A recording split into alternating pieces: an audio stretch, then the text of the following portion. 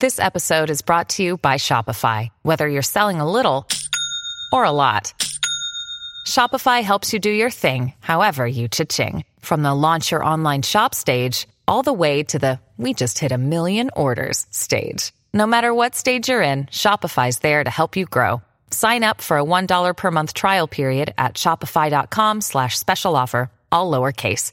That's shopify.com/special offer. Okay, so now we've reconvened our deliberations again. We're talking about Best Comedy 2016. Oh, boy. Once again, we're not saying this is the absolute best comedy. This is the best bald move comedy. This is pulled from a list of the one or both of us have seen.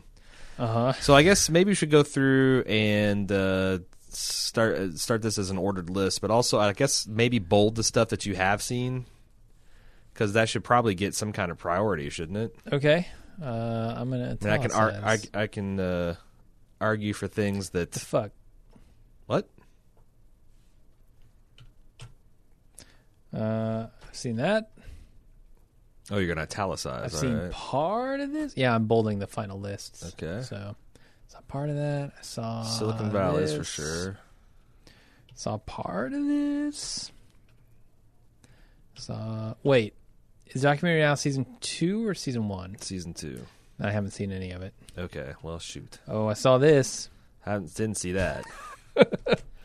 Yeah, I don't think it's the gonna last be... one.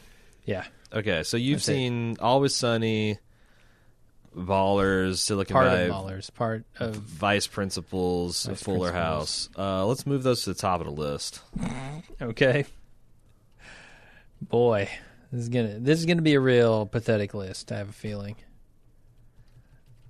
So you want those there? Why am I not doing this on my laptop? It's much easier. I don't know.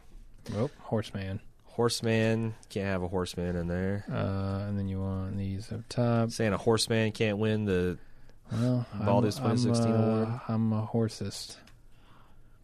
I'm a speciesist. Sorry. Okay, so among those, can you sort what you think is the best one? Silicon Valley better than Always Sunny from last year? Yeah, I think so. Always Sunny was good, but not great. It had 2 good to great episodes. Three about kind of okay, run of the mill, and then 2 I thought pretty bad, unentertaining. Yeah. What Frank's Day? Frank's Day was excellent. Was that the one that's kind of like being John Malkovich, but it was Frank? That was all pretty POV. Inspired. Yeah, really it was good. It was real good. The Gang Goes to Hell, I think, is what the last 2 are called. About when they went on a cruise. Those are pretty good. Always Sunny is suffering from being an 11, now 12 season show. Mm-hmm. I see the machinations. I see the tricks. The creeps in Always Sunny, right? Like you see them in the white robes with the bright light, and you're like, oh, they're talking to God. Yeah. But they're not really talking to God. Mm-hmm. Or like, some of that stuff works to its advantage. Like if they were actually talking to God here, mm-hmm. and they were essentially giving God the judge treatment. You remember how like they would tell the judge the story and they would elaborate, like the Phillies, the frenetic thing, how they got stuck in the stadium. Sure. If they would do that, that would actually be okay. This is a callback to earlier in this show, and it's pretty good. It's a thing that it does, but. Well, they even did that they did another courtroom scene. They did. I thought that kind of like that was a McPoyle Ponderosa deal too, wasn't it? It was. The thing that I loved about that was the hands. Yeah, the hands, the uncle's hands, Charlie's uncle. That was funny, and their callback to Charlie being an expert on bird law. Yep, got a chuckle out of me. But that episode, like a McPoyle episode, is not great. Yeah. So those are my 5, and I think they're in order there. Okay. But that's literally all I watched. I mean, Silicon Valley is certainly good. Yeah, but I don't know. There were some really stellar scenes this season with Ehrlich, where he's hitting the bong and he's trying to explain something very technical, or not technical, but like this is how we're gonna win. Or something, or like what's happened. Yes. And there's just a hilarious scene where he's choking. Right. He's choking and trying to get it out, and he's like trying to talk and smoke at the same time, and and he's coughing, and he's also ludicrously high. Right. It's amazing. Yeah, That was there were a pretty couple good. of really inspired scenes in Silicon Valley. Was the horse fucking this season? That was last season. I think this might have been the horse fucking one. I know it's for sure the Kumail got the Pied Piper. Wasn't this one where he got the Pied Piper letter jacket? I think so. It's been a very long time. Yeah, Silicon Valley season 3 came out early in the year. I thought it was entertaining, and it had who's the who's the weird boss? Their boss, Steven Tobolowsky. Tobolowsky. I thought he was really good in it, and his machinations against the crew was pretty funny. I don't know, and they continue to make it kind of interesting and twists and turns, and kind of like it still feels ripped from the actual Silicon Valley. It's definitely good. But I don't know, because I don't know how to discuss this categories, because some of my favorites. Like, I think Atlanta is probably the best comedy of the year for me. And also I want to give shouts out to like Lady Dynamite, which was premiered on Netflix last year, which was an excellent look I just want I talk about all these things. Like Baskets with Zach Galifianakis as a out of work, unemployed, classically trained European clown in America. Okay. And there's just a lot of like really good sight gags. Like Louis Anderson plays his mother in drag, which is pretty funny. He gets everywhere by roller skates. He works as a rodeo clown. He's trying to do all this like crazy, classic French clown shit at a rodeo show. It's just a surreal comedy, and it got a second season. Lady Dynamite was good because it's like a really interesting look into the mind of like a person is dealing with mental illness, and they get a taste of fame, and then they start because this is all about, I guess, it's based on this real comedian's life. Her name's Maria. I can't remember her last name, but she got a gig where she was. This is a real gig where she got a gig as like a spokesperson for Target. And she did like the zany kind of shtick stuff for their commercials, and she got paid. But what happened is that she, the combination of her social anxiety and guilt and progressive sensibilities and real mental illness combined to make her, Maria Bamford's her name, combined to make her just have a nervous fucking breakdown over all this. Okay. And this is kind of like a fictionalized version of her life in the immediate aftermath, and it's got this really interesting structure where it goes back like to her signing this deal and the aftermath, and like the old agent she had that got her to that point in her career, with the new more aggressive agent that got her into the next, and she goes through some of the people she dated. Like she dates this one guy who's played by the surprisingly chubby Dean Cain. Surprisingly chubby, okay. But it's just like it got genuine laughs out of like real rough looks at mental illness, and that's got to be hard to do. And I thought it was also kind of brave of her to put all that stuff out. BoJack Horseman is this animated series. It's got Aaron Paul, where I think I've talked about this before, that he actually does a little bit of a voice. Like he's not just like the celebrity. Like Will Arnett is BoJack Horseman, and he's just fucking Will Arnett. Right.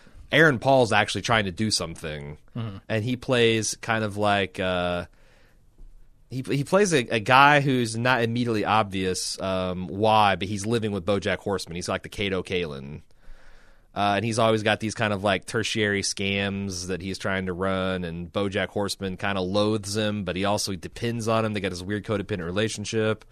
I don't know. It's brilliant too, and it can go like incredibly dark. Like you'll see BoJack go to like Madman Don Draper levels of bad ideas in his career and his personal relationships, but it's also like side-splittingly funny. And there's like an experimental episode where the conceit is BoJack does this press junket in a fish town, which happens to be under the sea, and he's wearing a special helmet so he can't talk to anybody. So the whole episode is done there's like 30 minutes with no dialogue.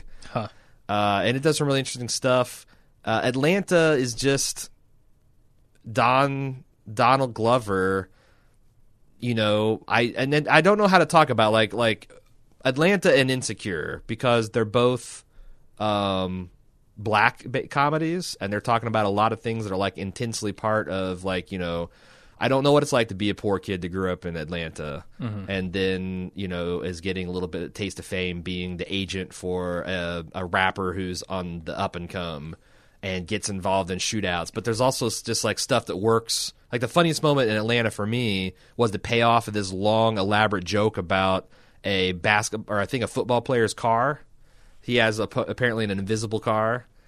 And it's the payoff of that joke is just got to be seen to be believed. And it comes out of nowhere. And it's also got to like this breakout. The rapper whose name's Paperboy has got this sidekick. I can't remember his name, but he's like this stoner philosopher kind of role where he's like just, you can tell he's like very educated and smart, but he also just smokes a ton of weed and has checked out on doing anything in society. And both of them both Insecure and Atlanta deal with like what it's like to be like, you know, there's obviously upper class black people and like what happens when like a lower or middle class like aspire to be in these circles and start circulating these roles and the friction in there. But it's all really super interesting and it feels real and it's great. It's got great performances and sometimes it's super funny, but I don't know how to comment on it as a white guy. Okay. Especially getting an older white guy. Like a lot of those struggles of young people are increasingly far behind me. Sure. But those are the ones, I guess. Documentary Now, you've seen season 1. Season 2 is essentially more of the same. Yeah, figured it would be. So let's talk. That's something we can actually talk about because I think part of like what I like to do through Baldies is for people that might have, you know, missed television that we haven't gotten to talk about is to try to turn people on to good television.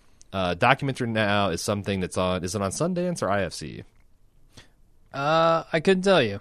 I know Portlandia is on IFC. Talk about documentary. Make the pitch for why people should be. It's on IFC.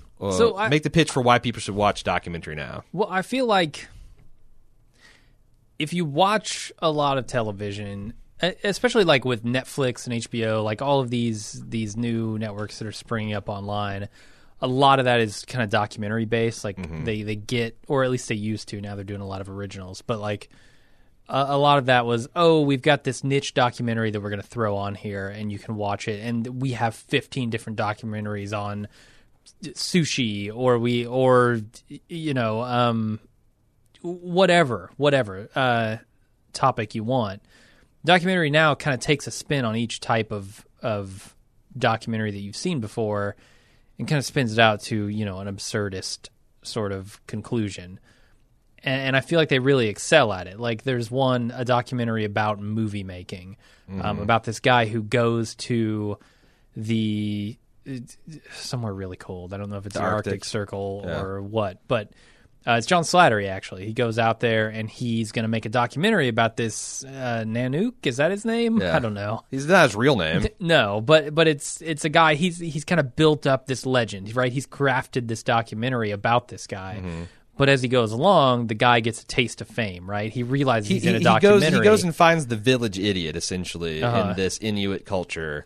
And because he's easily malleable and will, like, all the other real Inuits are like, we don't want to pose and do a bunch of... Yeah, this is bullshit. Yeah, this isn't, like, our real culture. And so we have a life to live. Right. He finds this guy who will do, like, essentially... lean into whatever stereotype or prejudice of what these Native Americans living in this white tundra would look like and do, and how they hunt and ride dog-powered sleds and whatnot. But he's a terrible Native American, and he's a kind of like maybe has like some emotional and mental problems, right? And then over the course of it, he gets kind of a taste for filmmaking, and he himself becomes a documentarian, and he exaggerates and kind of bloviates about his own life.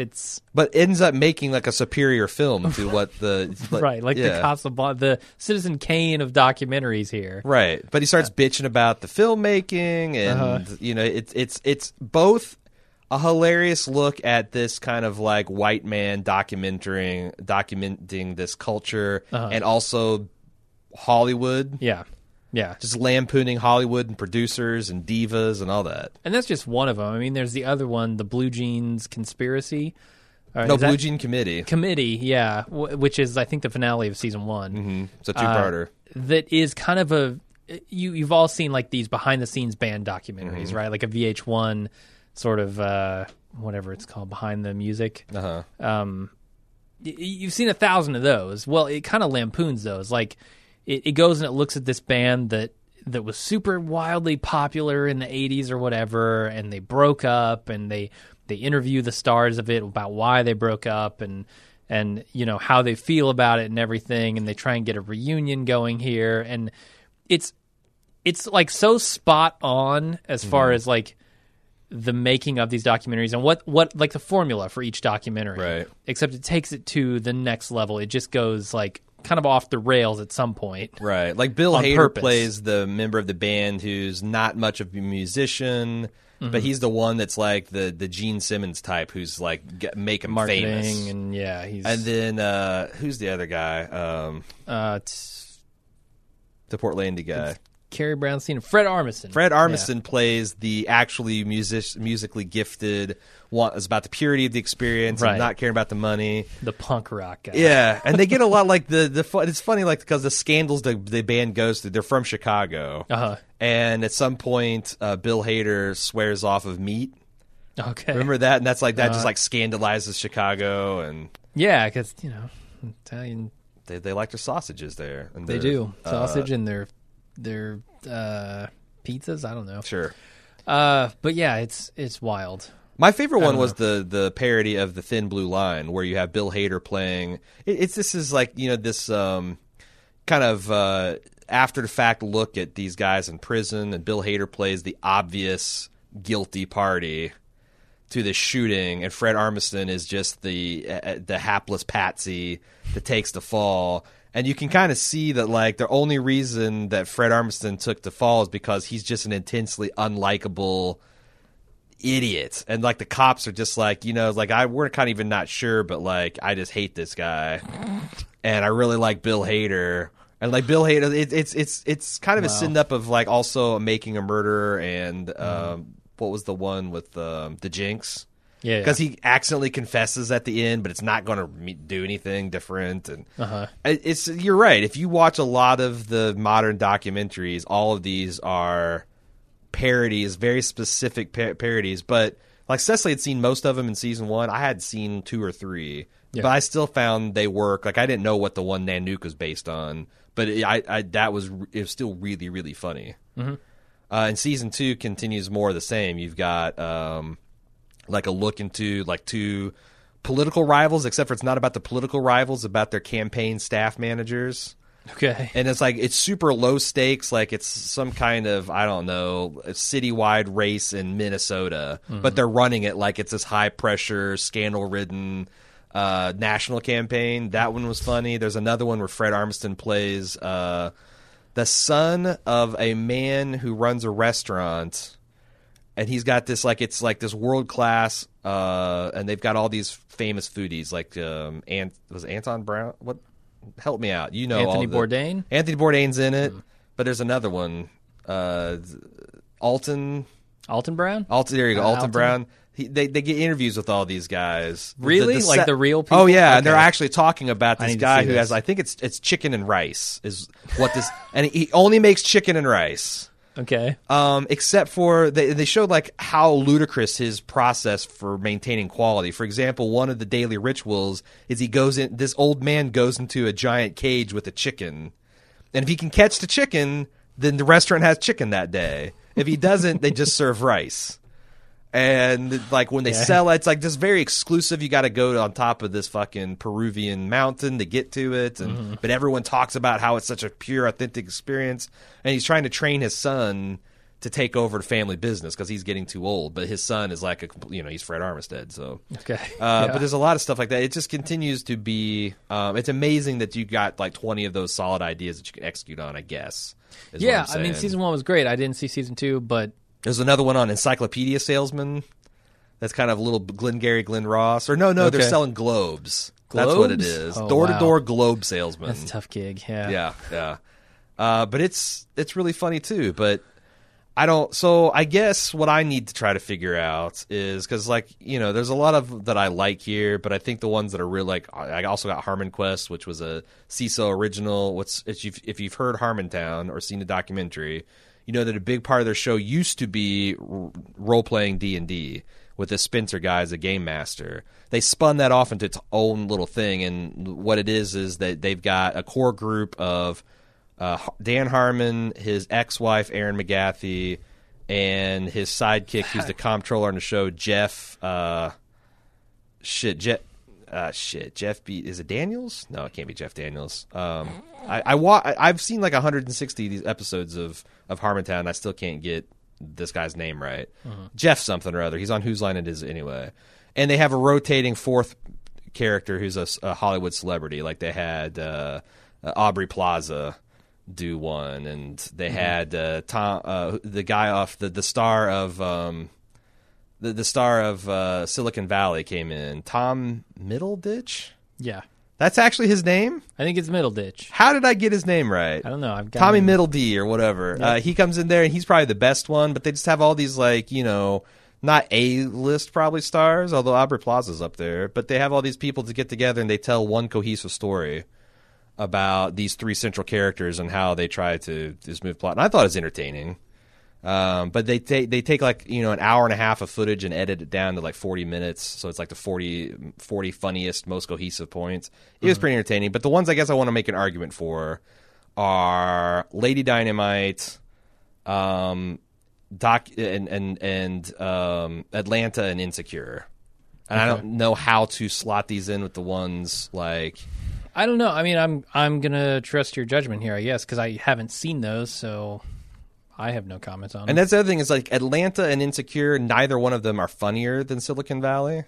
Right. But they're better shows. And that's the other problem with these is you've got these 30-minute comedies that also have a lot more important and interesting things to say. Right. One of the things that's amazing about Atlanta is they take a whole episode where they go away from Donald Glover's character and deal with his the mother of his child, who they kind of live together, but she's seeing other people and she's trying to kick him out because he can't make any rent payments.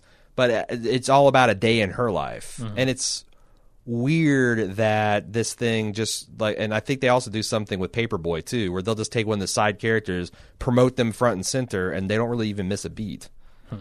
I feel like Atlanta needs to be the best comedy this year. And that's, I guess, the most important thing. All right. Sure. I don't know. Like I said, I'm going to kind of defer to you on this category. I think you certainly watched a lot more comedies. What do you have to say about Girls this year? Anything? It was okay. Inside There was this Amy one Schumer? really good episode with Allison Williams where her ex-boyfriend Charlie came back as a heroin addict. And they had this, just one-shot episode. It's almost like a little art movie. It wasn't particularly funny. It was just a look into these people's lives. Was this the longer-haired guy from season 1? He didn't have long hair in season 1. I don't know how to describe it, because I know you've seen the first two seasons. Yeah, didn't he have a kind of frat boy look to him? A frat boy look? No, you're not talking about Adam Driver. No. That's the one that looks like he's still kicking around. Kylo Ren. Yeah, I don't know what long hair guy you're talking about. Maybe he is a little bit of a frat boy. I don't know. I think I know who you're talking about, but I'm not sure. But they have it's just one night in New York City, and but he's the guy who did the startup thing. Yes, that's the guy. Okay, yeah, that's the guy I'm talking about. Maybe I got his look wrong. Yeah, but you find out that he's borderline homeless and also a heroin addict now. Great. And she finds that out after she has a night of sex with him, and there's all this drama about I just had sex with this intravenous drug user who's been. How'd he pass himself off as a normal human being? Well, because he's not. You can tell that this. He's kind of hit the skid after his startup. There's a hint that it either failed or it got bought out, and he got screwed out of the deal. And then he aggressively went away from that and kind of just pursued his own thing, and that led to him being on the street and kind of run around the corner boys. And so he's in the early stages of this thing. Gotcha. He doesn't look like Bubbles from The Wire. Right. That's what I'm thinking. He can still pull down Allison Williams. He doesn't pulls up in his T-shirt card. Yeah. Yeah, but he definitely has more of an edge to him. But that was like a really good. But the Looking rest like of the season, Rickety Cricket. I guess I'm ready for Girls. I think this is the final season. I think it's about time. Okay. Because it's increasingly getting these women are too old to be pulling the it's time for them all to shit or get off the pot. Like okay, like with their lives. Yeah, is that what you mean? Like yeah, this kind of period of figuring out who you want to be is that over. only can last like there's a limit of how much you can fuck around as an adult before it catches up to you, and you're either going to hit the skids like Charlie or you're going to make something of yourself. Right. I'm not saying they all have to sell out and do whatever, but like you got to kind of have a serious relationship and you have to have a serious job and you can't just dabble in writers' workshops and whatnot and Sure. use your friends and your relatives and that's it's already uncomfortable to watch a lot of times, but it's just increasingly like these people need to get their shit together.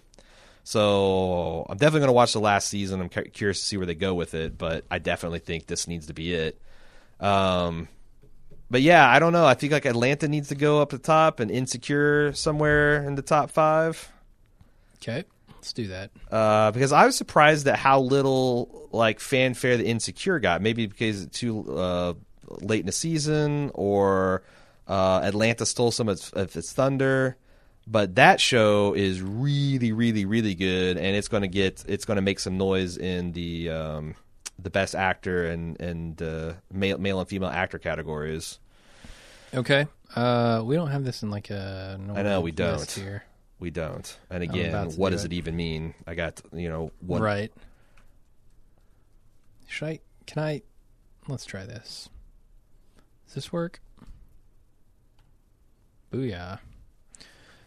Ballers is all. I thought they solved a lot of the problems that season 1 Ballers had, and that there was not any real stakes. And I felt like there were real stakes going into the last episode this season. With the Rock had made some bad decisions and had pissed off some wrong people, and maybe even let his partner down. And they made a lot of that go away. But then he's also dealing with this like pain. Addiction to pain pills, which he eventually has the final scene is him undergoing a total hip replacement from the injuries he sustained on field.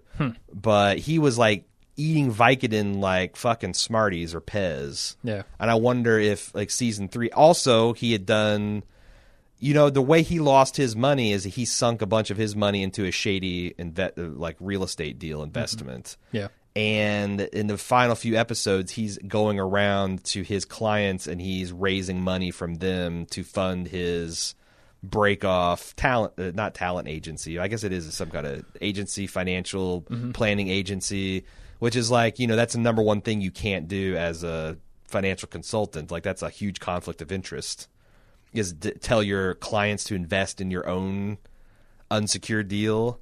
Sure. And they also had a really hard-hitting moment where they used like Eddie George, who you don't know, but he's a running back for the Tennessee Titans. And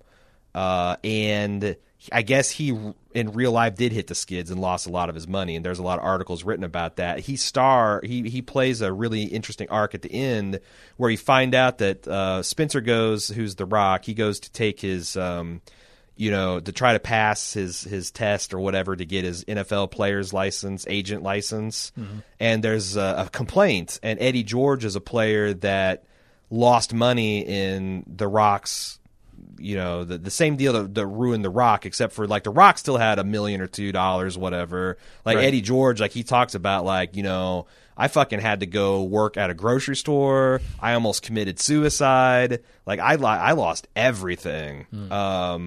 And there was some genuine drama with that, but then they kind of make it go away. But I'm thinking for season 3, I guess I want to see him face some real consequences. I want to see him struggle. Now that he has this operation, what happens when the Vicodin runs out and you're still fucking addicted to painkillers? Right. So yeah, I don't know. That was pretty good, but not in the top 5 good. What happened with the Anthony Garcia stuff? So I know he was battling. So him. Anthony Garcia it's interesting because Anthony Garcia did to Spencer what Spencer's doing to his clients. Like Anthony Garcia, like you find out in the end of the season that he advised Spencer to make a small investment into this thing that he thought would make a lot of money. Spencer decided to put like 10 times more money into it than he suggested. So Spencer blames him for losing all of his money, but he says, no, you did it to yourself, and I tried to save you, and you were too stubborn to listen. And it's kind of like, which one do you believe? But then you see Spencer making the same mistake that he did, and you're like, probably a little bit of both. Yeah, I know. At the point I stopped watching, or just fell off of it, they were kind of at each other's throats. They were fighting over the same client, and they were both wanting to take each other down. I don't know what. So the old guy who owns like the big yacht, and he's the one that's behind the head of the agency they were working at. He essentially tells Spencer he's going to hire him back, and I don't know. They all make up, like all the Rod Corddry and is it Ron Corddry? Rob Corddry and The Rock and this old guy that owns the boat all kind of make nice. That's what I thought. Like my big criticism for season 1 is they set some real stakes, and then like at the end it's all like The Rock's big smile and some Lil Wayne rapping comes in, and then everything's just all better. Right. Like there's no real serious, and they raise a lot of other issues, like the big guy who's the offensive tackle who retired and came out of retirement and retired again. He took a job at the Dolphins, and that's causing friction of his marriage because they make a good point. Like all these guys that work like as coaches and personnel on football teams, they just don't have any lives. Mm-hmm. They work like 70, 80 hours around it never ends. Like during the football season, you got football season, then you got scouting and drafting, and then you got it just never ends. It's a job that never ends, and they're super intense, and it causes a lot of them to lose their family. So there's stakes there because this guy's got a new baby and a wife he loves, and right. But I don't know how engaged to get, because it's just at the end of the day, it's a comedy, and it's about The Rock being awesome, and they always pull their punches at the last minute. Yeah, and I didn't feel like that show was particularly funny. Like, it's fun to watch, but it's not Did you really, make it to the thing funny. where I forget who the big defensive lineman is, but he's got an idiot friend where he goes to buy an exotic pet for him? You didn't see that, and he ends up with like I think it's a llama. No, I didn't. And him losing that and chase, or maybe it's like a panther or something. I don't remember, but there's an exotic pet plot that was pretty laugh out loud funny. Yeah. All right, so what are we going to do with this category? And there's Vice Principals, which I saw the first few episodes of and thought it was weird. It was like, I guess you can call it a comedy. It had moments which were absolutely hilarious, but it also had a lot more moments that were like uncomfortable or a little maybe too intense or real or like something. Yeah, no, like you got like, Danny McBride and Walton Goggins rather burned down this black single mom the new principal's house just because, and she seems like she's a really good principal too. Uh-huh. And these guys are clown jobs. Yeah. And like they also kind of make it seem like it's a hate crime. Or at least that's the impression I got. Yeah, I mean it kind of is a hate crime. They hate her and they burn her house down. Right. Maybe not for all the usual reasons, but it is. And I'm thinking like, oh my God. Like I don't know. Like I had a real problem with that in the early goings of Always Sunny, where the gang would do just terrible things to normal people, and I find myself empathizing with the people. They're like a tornado, Right. Like this woman's getting, like this could easily be a disaster about a tornado hitting this poor woman, and I just feel so bad for her, but I'm not exactly rooting for Danny McBride. Plus he's not a hero.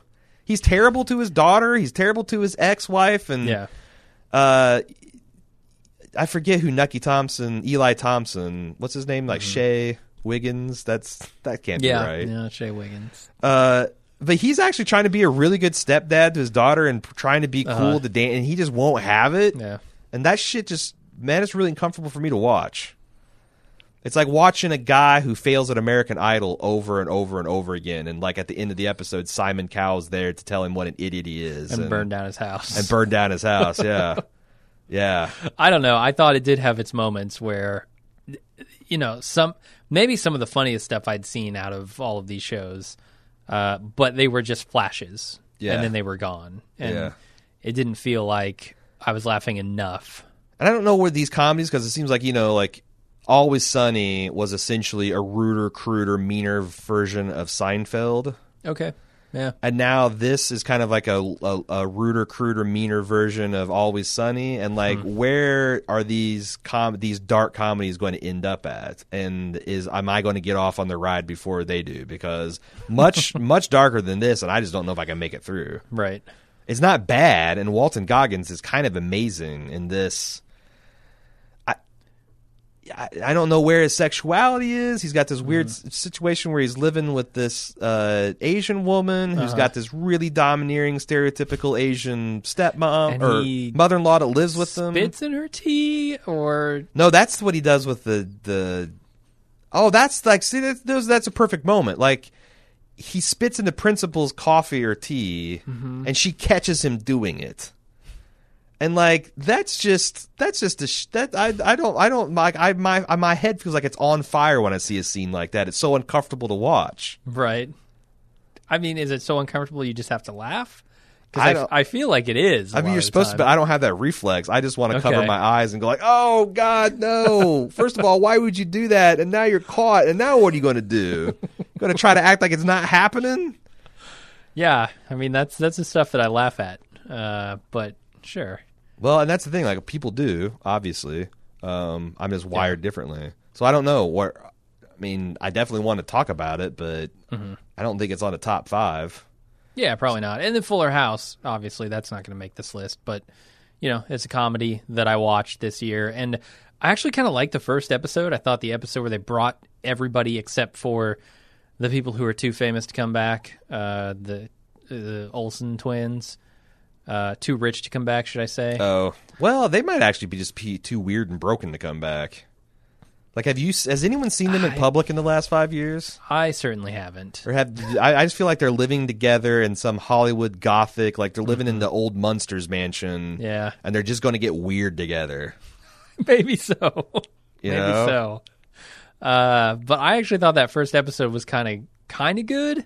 Huh. And then, all of the main players that you like from Full House kind of go away. DJ sticks around, Stephanie sticks around, and Kimmy stick around, and they all take over the Tanner house. Her dad, I don't know, flies off to Barbados or some shit. And they take over, and it's like, I guess DJ's ex-boyfriend is kind of around.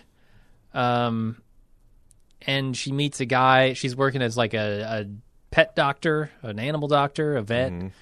And there's another guy who she's kind of got it for. And then Kimmy Gibbler's husband is in the picture, or ex-husband, who is now a thing again. I don't know. It gets real weird, and it becomes more about like DJ and Stephanie and Kimmy and their offspring. So they become the new Danny and Joey and Jesse. Right. So. I don't know. Like, when you say it's good, like, define good. Like, it's just like mindlessly fun to watch, or nostalgic, or is it actually have that first something... episode? Yeah, it's. So you've only seen the first episode? No, I saw the whole first season. But the first episode is really the only good thing about it. Oh, really? So it just goes in forgettable TV territory. Yeah, because I was like hoping for a little bit of, I guess, subversion. They hardly subvert it at all. Really? They occasionally throw a jab. But there's not enough there to make me say, okay, this is really a subversion of the old sitcom trope. I mean, I'd expect it that goes if right ABC down to the laugh did track. it, but like Netflix, I thought I was hoping for something a little bit more interesting. Yeah, it's really not. It's strange. Huh. It is a show out of time, most certainly. Yeah. So to bring us back around to the top 5. Right now, we got Atlanta, Silicon Valley, Always Sunny, Insecure, Ballers. Ballers needs to get the fuck out of here. Okay. Like, maybe we can put Lady Dynamite under Insecure. That show is really fucking funny. Okay. I wish I could get BoJack up. I mean, are we doing a top 5 or top 10? Well, there's 16. I don't know. What do you think? I mean, I can tell you for a fact that it's funnier than Full House. It's definitely funnier than Ballers. I just don't know if it should go higher than that. Let's put it underneath Lady Dynamite. Okay. I what if I should say something about Orange is the New Black? Because it had, I mean, I've heard people are all over the map with it, because it's good and it went really dark, but also it's got this preposterously like one of the big plots is the prison has gone privatized, so there's a lot of shots at privatized prison, which I'm all on board for. But they also have this plot where to save money, instead of hiring professional guards, they get ex-military, like, you know, Iraqi war vets. And every one of these military people are a fucking nightmare. They're just terrible, terrible people. Like, not even about the PTSD of it. They're just garbage people. They do terrible things, and they oppress the inmates, and they abuse them. And it's like, I know I've seen from a lot of vets, and even when I was watching them, like, I just can't believe that you can take this unnuanced shot at such a, you know, a huge segment of society, like a pretty unfair and unwarranted shot. And like even before, like they've that's kind of Gingy Cohen's thing, is that she makes you hate a character and then makes you feel bad for them, and then shows like, but there's like no redeeming thing about these characters. And I don't know, that was a pretty big flaw of that season. And also there's another show that, like, I've heard that it's like got 2 more seasons into it, but I don't know how many more seasons I want to be on it, so it's not really on my top 10 list. Okay. So like I said, are we going to do top 10 or top 5? Because if we're going to do top 10, I'll sweat about this a little bit more. If we're going to do top 5, then I think we're about there. We're there? Okay. Should I, although... Not 5? I don't know that Always Sunny is funnier than BoJack Horseman. And the other, full disclosure, I watched all 3 seasons of BoJack Horseman. Hold a second. I watched all 3 seasons of BoJack Horseman, like, kind of in order, like within a month or two. So they're all. I have a hard time remembering like what was the high points of this season. So like all of them, it seems like it's like I got 3 seasons worth of highlights in my head. I kind of feel like we should just go top 5, and then I think I'm fine. That's 5. Or that's 5. That's fine. All right. All right. This is the category I feel the worst about, because it's kind of like I'm just flying solo here, and I'm interested in seeing what the people have to say. Yeah, I wish I had more to contribute on that. I don't kind of watch a lot of comedies. Enough of my year is taken up by drama that a lot of comedies slip under my radar. So that's kind of like when we don't have Jack, we usually, like, Cecily and I sit down and have dinner at the table when we have Jack over. When he's not around, we usually eat in front of television, and what we usually, our go-to is comedies, because it's 30 minutes, it's about as long as it takes to eat. So that's how we end up watching a ton of comedies. But yeah, I don't know. Like, I don't know what the future of best comedy is, because I don't feel like this is a particularly interesting category in the award show. And it's also we don't cover it professionally. Like, we don't do any comedies. This is all extraneous to Bald Move. Now, what do you think about perhaps doing? Because we've talked about doing like a Louis or something like that. What would you say to doing an Atlanta podcast? I don't know. I haven't seen it, so I'd be curious to see what you think about it, because it is one of those where it's a thinker as much as it is funny, maybe more so. Yeah. I don't know. That's the other thing. It's like, I don't know. You know, I've been watching The Wire again, and like I'm halfway through season 3 now, and I'm surprised at how funny The Wire is. Like, I don't understand with these comedies. Like, I don't know that Atlanta's even properly classified as a comedy. It's 30 minutes long, right? But shit, it's a prestige comedy. It's like a totally different thing than Always Sunny or Silicon Valley.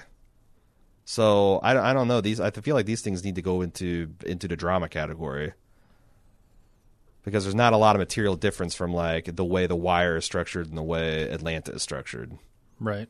So, well, you know, take best comedy with a spoonful of sugar. Sugar. Can't salt. Comedy's not salty. Because you know, comedy is a dubious thing for Bald Move. Yeah, we don't think comedies make great podcasts, and then when you have, like, you know,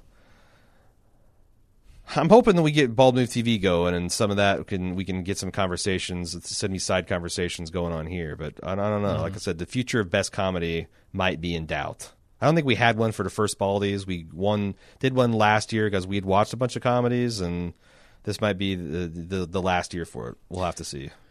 Yep. We also had a best documentary last year. Who knows if we'll have one of those? Probably not going to have one this year because that's kind of hit and miss too. Maybe that's what it is. Like you just, some categories like best television and best actor, there's always going to be around. But some of these subcategories, they're going to, come and go. Yeah, we'll have to see.